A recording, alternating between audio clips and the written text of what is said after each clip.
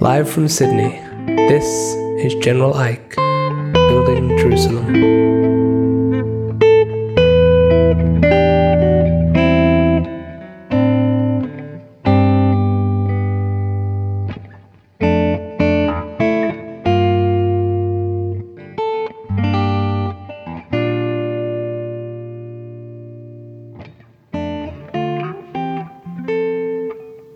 Our guest today is Andrea Leong. Andrea is the Science Party candidate for the Wentworth by-election. She is the leader of the New South Wales state branch of the Science Party, has a PhD in microbiology, and works as a scientist. Andrea, it's wonderful to have you on the show. Great to be here, thank you. I want to start by just introducing the Science Party to people who aren't familiar with it. It's a relatively new party in Australian politics. Yeah, it is. So we started in 2013, and at that time we were known as the Future Party.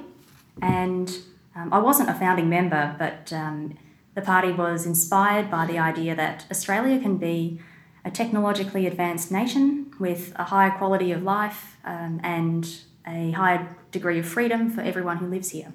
And then in the lead up to the 2016 election, we changed our name to the Science Party. You were originally the Future Party? Yeah, so we changed our name to the Science Party in between 2013 and 2016 elections. Mm-hmm.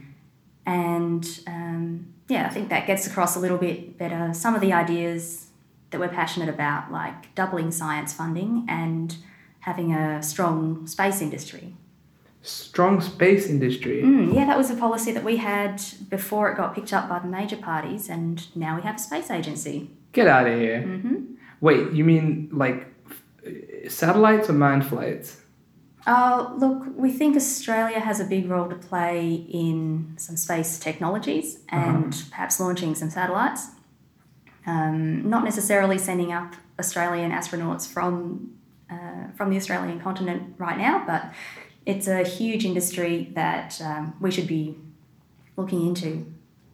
Getting into. And we do now have a space agency to coordinate that activity. As in Australia has a space agency? Yeah, it's just started up, so it's, I think we, the public don't necessarily know many of the details of it just yet, but great to hear that that's been adopted and is starting up.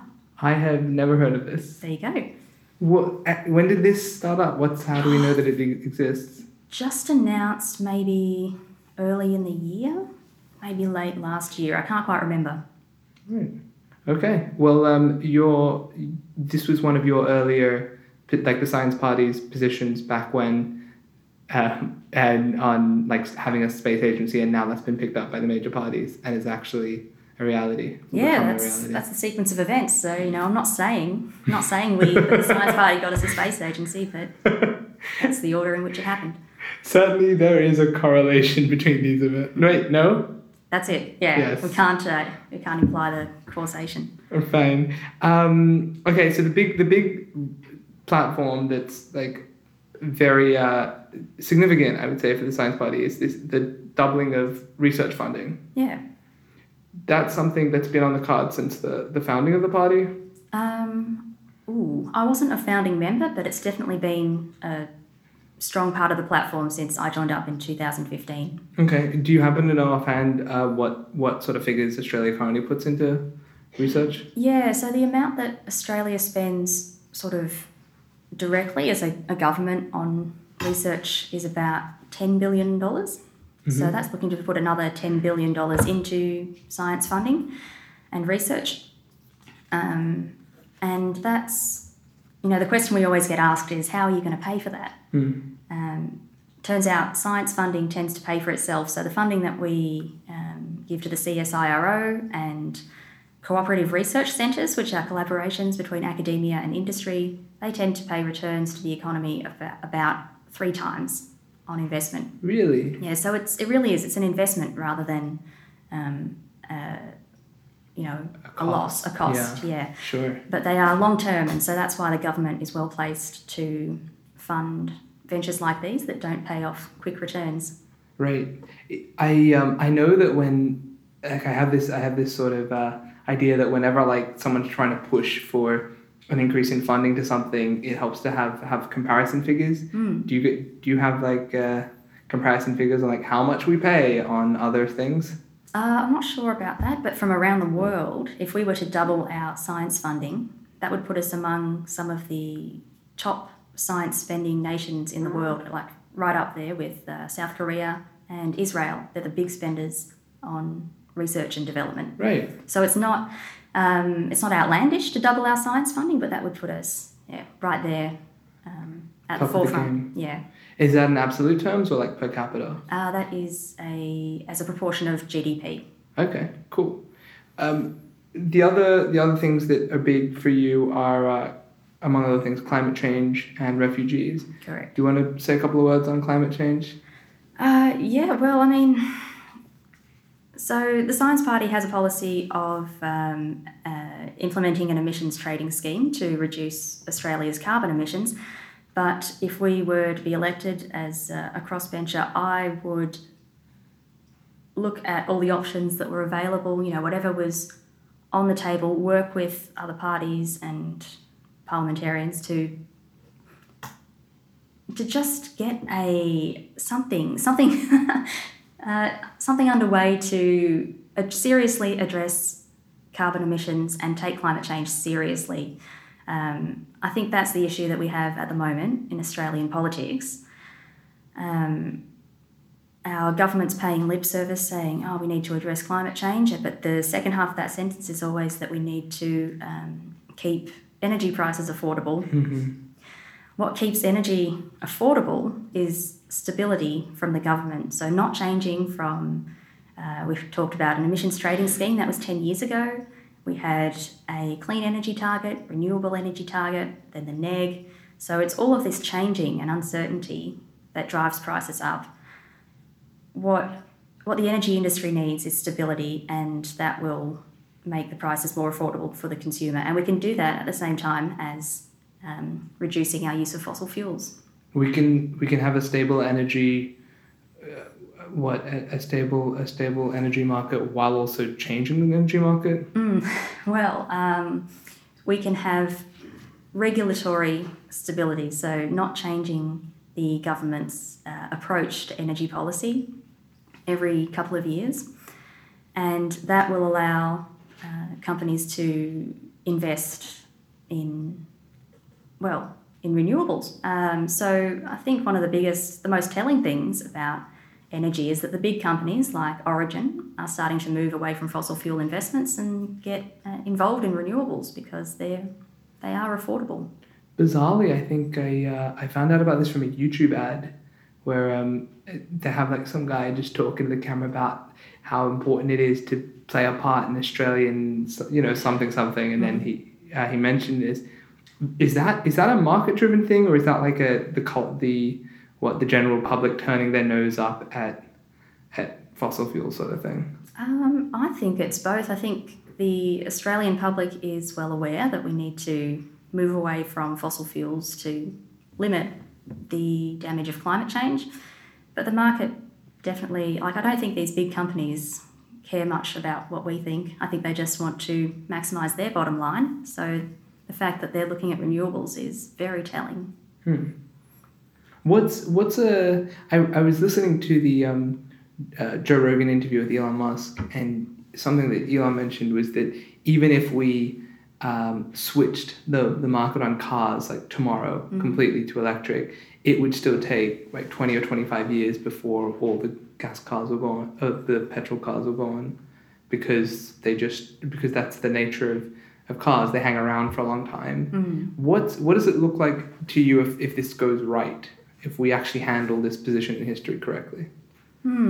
Yeah, there are a lot of fronts to approach at the same time. So the Science Party has tended to focus on electricity generation, but as you mentioned, there's also a lot of our emissions come from vehicles. So there's perhaps some incentives needed there to change over to electric vehicles.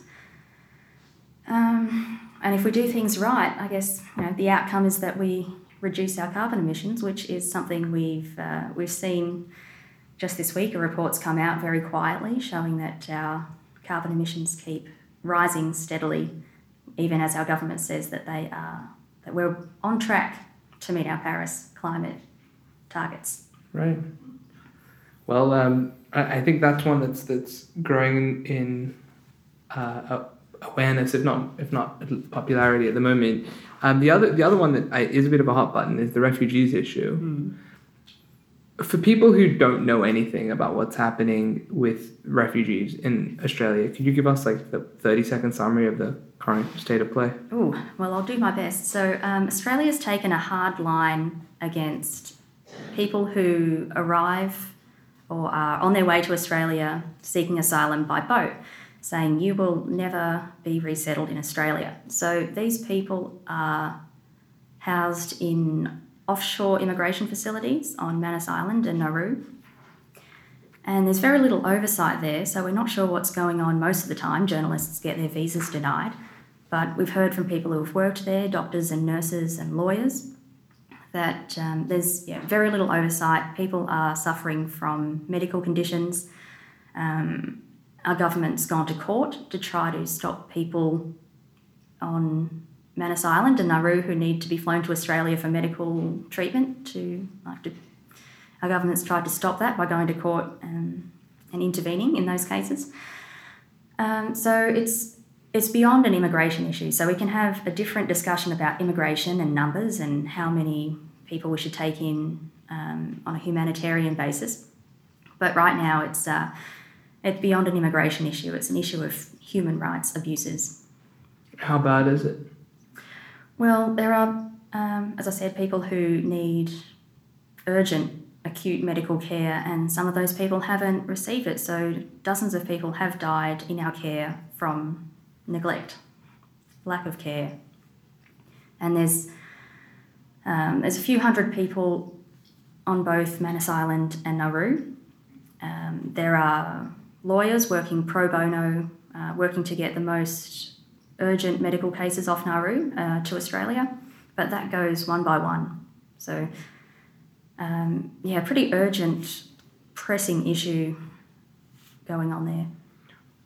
So when you say it's a one-by-one thing, currently there has to be a specific person who needs medical care that the government is fighting, and then the lawyers get involved, and maybe they get that person through.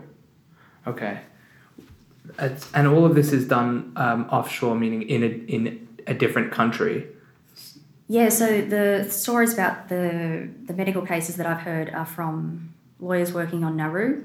I'm not actually sure where the court hearings are held, but as you say, it's one by one, and they're not sure of the ability to do something like a class action to do that for multiple people at once.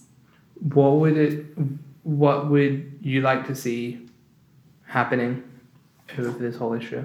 I'd like to see the offshore detention centres closed and those people brought to Australia and living in community detention while their claims for asylum are processed.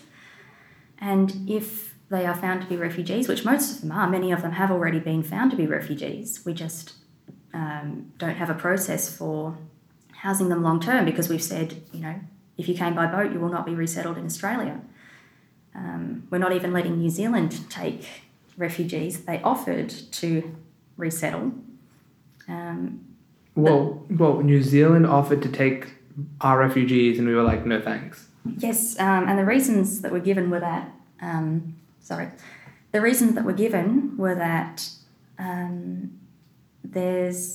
if they become New Zealand citizens, then they might have easier entry to Australia later on and then become Australian citizens that way. Shocking. Isn't it unbelievable? And the Australian government can prevent anyone from entering Australia at any time, and surely they'll have records on the refugees if they were to go to New Zealand. So that is a completely bogus claim. They can definitely stop people from settling from New Zealand if they've come through that pathway if they wanted. So it sounds like the reason they're giving is a bit suspect. What do you think the real reason is? I think they just want to scapegoat a community who can't vote, by the way, just to try and unite sounds like the wrong word, but I guess unite the Australian people in fear against a small group that they can scapegoat to look tough. But it doesn't look tough. It looks weak. Fair. Your own background is in science. You did a PhD in microbiology. What we're talking about a bit about this before off camera. But could you tell us about the work that you were doing on medical implants? Yeah, so I did my PhD at UNSW, also in conjunction with the Brian Holden Vision Institute. And my project was on antibacterial surface coatings for surgical implants. So that's if you have, say, a hip or knee replacement, or maybe a shorter term implant, like if you have a catheter in your arm while you have some long-term kind of hospital stay. So the surfaces of those implants, occasionally they get infected, and if they do, it's pretty nasty. It's difficult to treat those infections with antibiotics, and oftentimes those infections will need to be, those implants will need to be replaced. So that's a second surgery. It's quite traumatic. So the idea that we were looking at in my PhD was to coat those surfaces with just a film that would resist infection, prevent it in the first place, because prevention's better than cure. Okay, so let's see if I get this. Someone has something. There are a lot of medical situations where someone has to have something in their body. Yeah. It's like either a catheter sticking into the arm, or like a pacemaker or something. Yeah.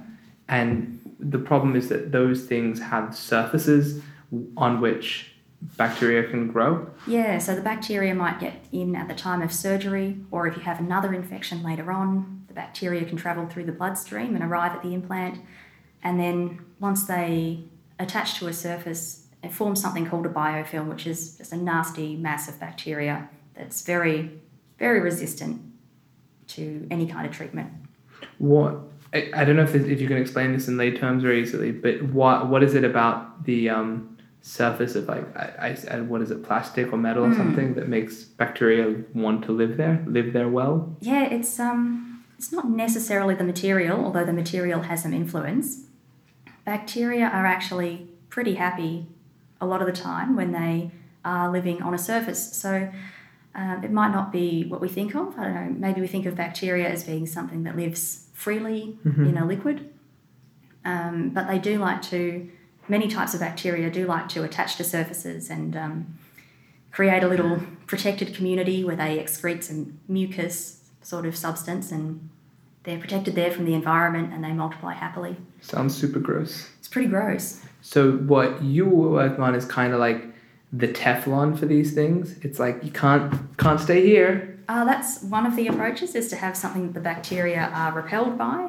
The surface coating that I was looking at is something that is lethal to bacteria. So some of these surface coatings work by repelling bacteria and others work by killing the bacteria.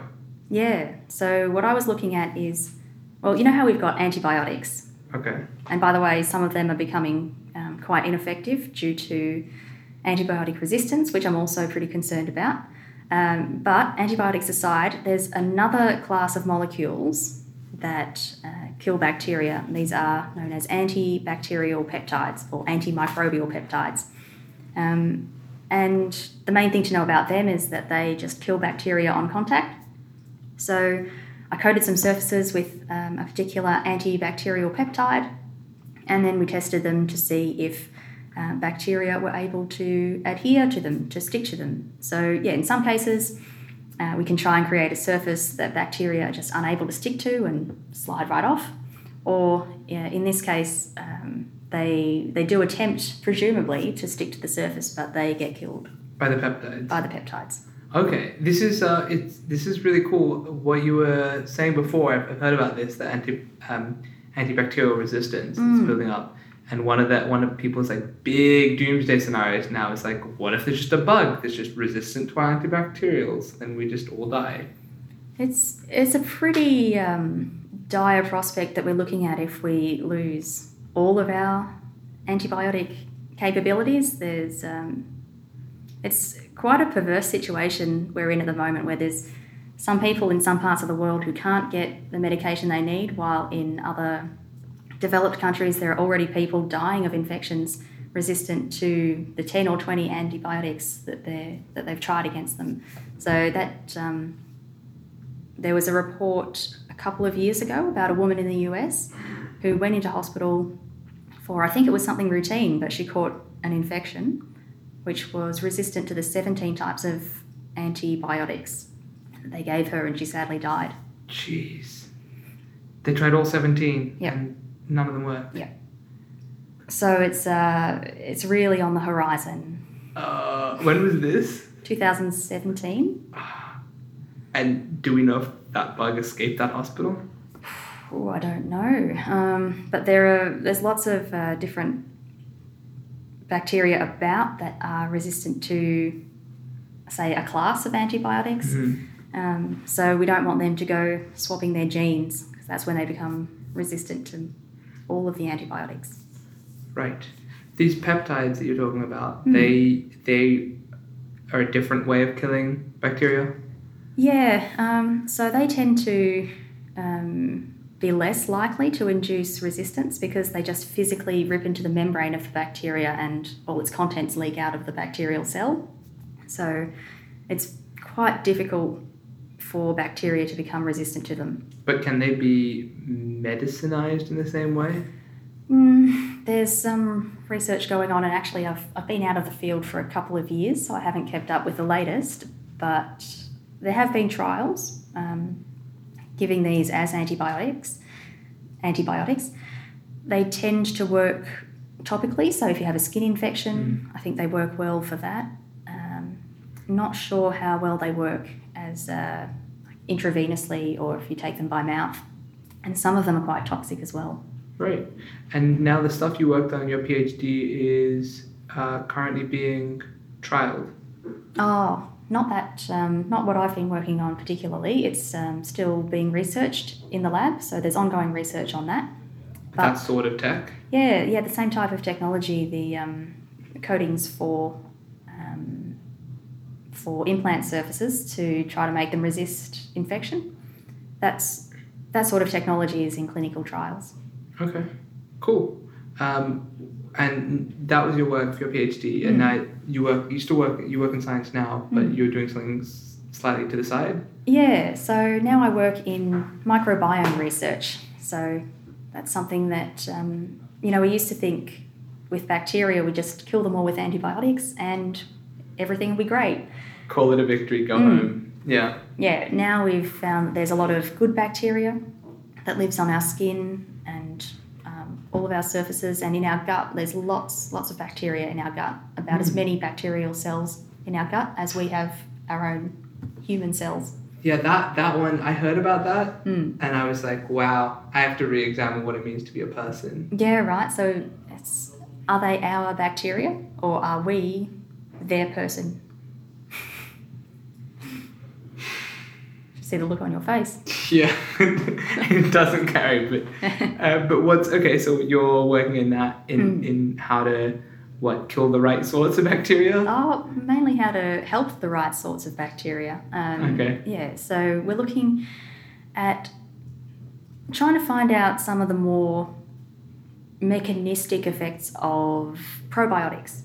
So I'm not sure if you take probiotics yourself. I certainly do if I've had food poisoning, say. I dabble. This is something that I picked up, just like, there are a whole lot of different pills that we're just on the edge of maybe they do something like added fish oil and echinacea. It's like we can't tell, so just take all of those and hopefully some of them work. Yeah, so the research with probiotics at the moment suggests that it's more useful for you the more you have an imbalance that needs to be corrected.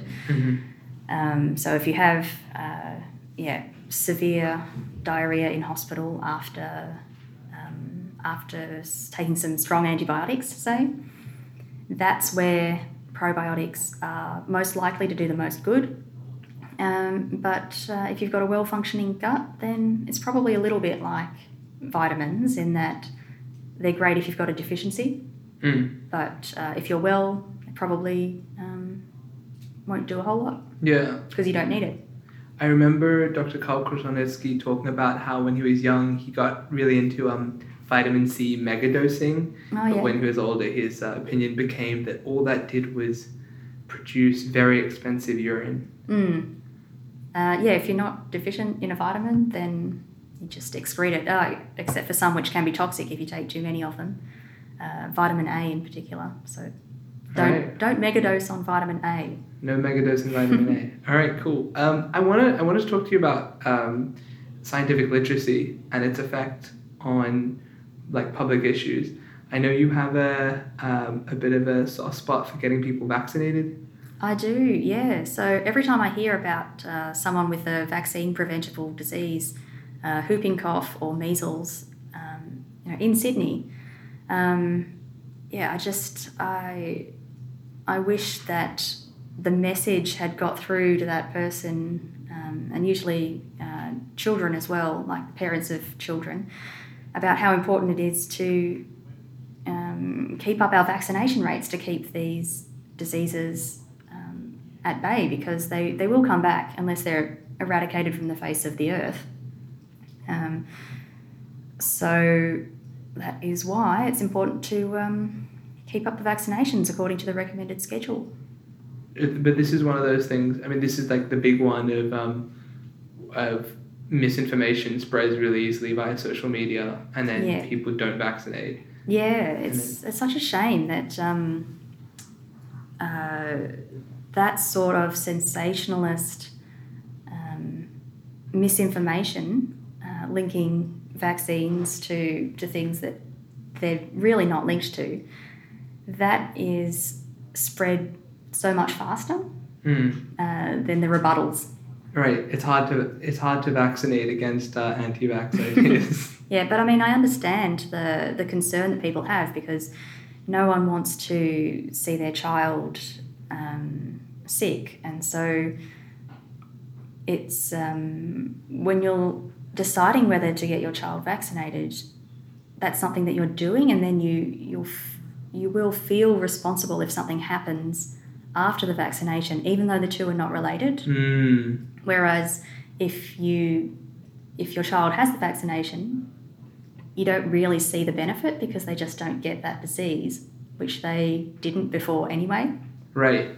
That's really interesting. It reminds me of, I can't remember the name of the psychological effect, but people will, if someone's like angry at their friend and then their friend gets in a car crash and dies, then the person who's angry feels like huge amount of guilt, like it's their fault, like their anger somehow caused the crash.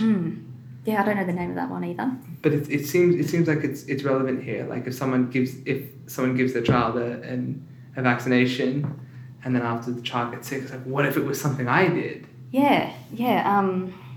I think the human brain is very good at trying to find patterns, because that's a way for us to determine whether something's dangerous. Is that a tiger in the bushes? But that does lead us to make some erroneous conclusions about correlation versus causation. Right. So just because two things happened nearby in time, or they seem to be related, we actually need to have some evidence if we're going to say that those two things were related. Is there a plausible connection? I was actually walking along, this is the nerdiest thing I'm going to admit to, I think. I was walking along the other day trying to see if I could remember the Latin name for this, and I think I almost have it. Is it post hoc ergo propter hoc? Oh, I think that is it. Yes! Yes! All right, this has been a success. I want to ask you quickly about a couple more things before we wrap this up. First, the Australian ran a piece about all the candidates here, and you were surprised by it. I was. So this piece in the Australian mentioned all of the candidates that were from outside the electorate, and I have no shame in saying I live in Marrickville, not in the Wentworth electorate, but The distance from South Head to Centennial Park is about the distance from Wentworth that I live. So I don't think that from the inner west to the eastern suburbs we're all that different. I think we all want a government that acts in our best interests and uses the evidence that's on hand in formulating their policy. Do you feel like, because we've talked a lot about stuff that's more on a national level, what is there anything that you'd like to see locally to make Wentworth specifically better? I think in this election I'm definitely focusing on those national issues because it is a federal seat of parliament. But the Science Party will be supporting some candidates in the upcoming state election in March, where we'll be looking at those state level issues like transport, infrastructure, schools and hospitals. And we'll also have candidates in the next council elections. So there's some maybe surprising ways that a Science Party can get involved in local policy. Something that we've talked about is waste management. So I think that's a bit of a hot topic, like trying to build up a local recycling industry, but also a culture of reuse, reduce, recycle. That's a local council issue, and one that I think technology can be beneficial in. And we have some other ideas to do with, say, local zones for autonomous vehicle testing. Now, that's not necessarily going to happen in every council area. Whoa, local zones for autonomous vehicle testing? Yeah, we would love to see more autonomous vehicles on the road, giving mobility to people who can't drive, say. Wait, are we talking about self-driving cars here? We are talking about self-driving cars. Whoa, okay, so you're talking about having a special, like in the way that we have bike roads, you have roads for self-driving cars. Yeah, as a policy trial, we would love to do that. Why? Because self-driving cars give mobility to people who might not otherwise have it. And it's a technology that is coming in whether we like it or not. I like it, but I understand that there are reasons to be cautious, and that's why we'd like to run trials. Isn't this the sort of thing, can I push back on that a little? Isn't this the sort of thing that the big time car people in America sort out and we just get secondhand and that's fine? Sorry, I'm not sure what you mean by that. Like, okay, so I think right now they've started trials on, they're well into trials on driverless cars in general. Yeah. And they're doing most of it in the States. And I feel like there's obviously, there's the technological issues of it. And then there's also the cultural issues of, I would never allow a robot to drive my car, even though, that's 40,000 fewer deaths a year on the roads. So, like, it seems to me like this is the sort of thing that we could just, like, keep our heads down about, let them battle it out in America, and then once they accept it, then it'll just be popular culture and we'll accept it too. Oh, we could do that, or we could be at the forefront of these new policy ideas. Fantastic. Do you have anything, like, is there some scientifically inspired pipe dream for you? Like, it would be so great if... Yeah. Look, this is a little bit outside the scope of what we've been talking about, but it would be so great if we could harness nuclear fusion technology.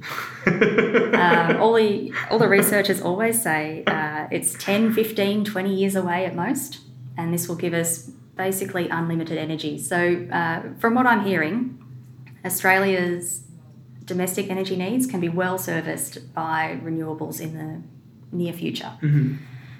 But the opportunities that will open up with the close to limitless energy that we'll get from fusion power, as soon as it arrives, we haven't even thought of the ways that we can use this energy. Right. Nuclear fusion is the it's the classic one, I guess. It's got implications for space travel. We'll be able to go deeper into space than we have before.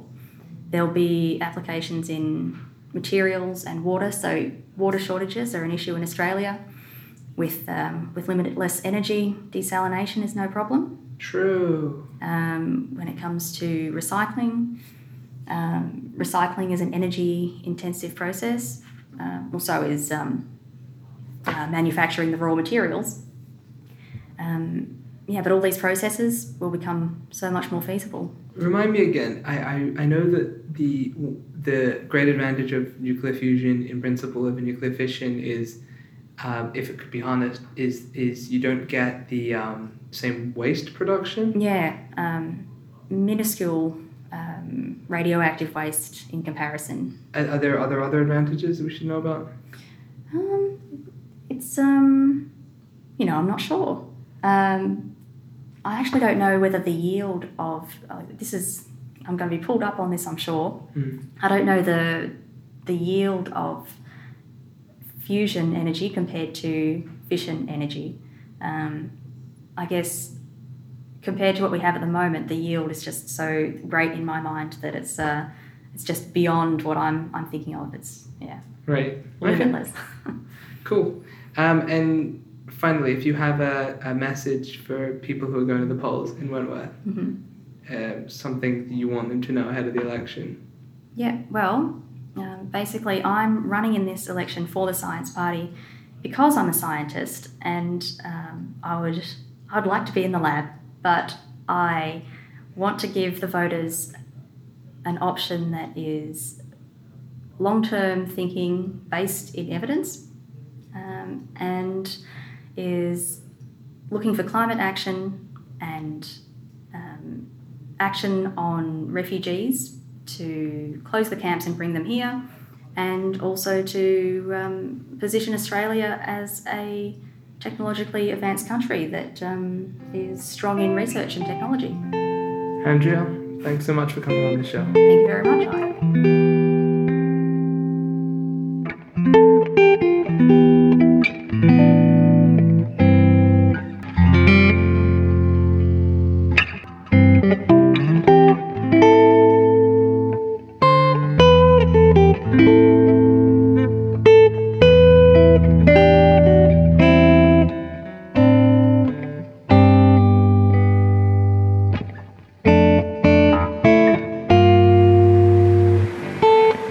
Thanks to Perrin Walker and Daniel Kenny. This is General Ike, Building Jerusalem.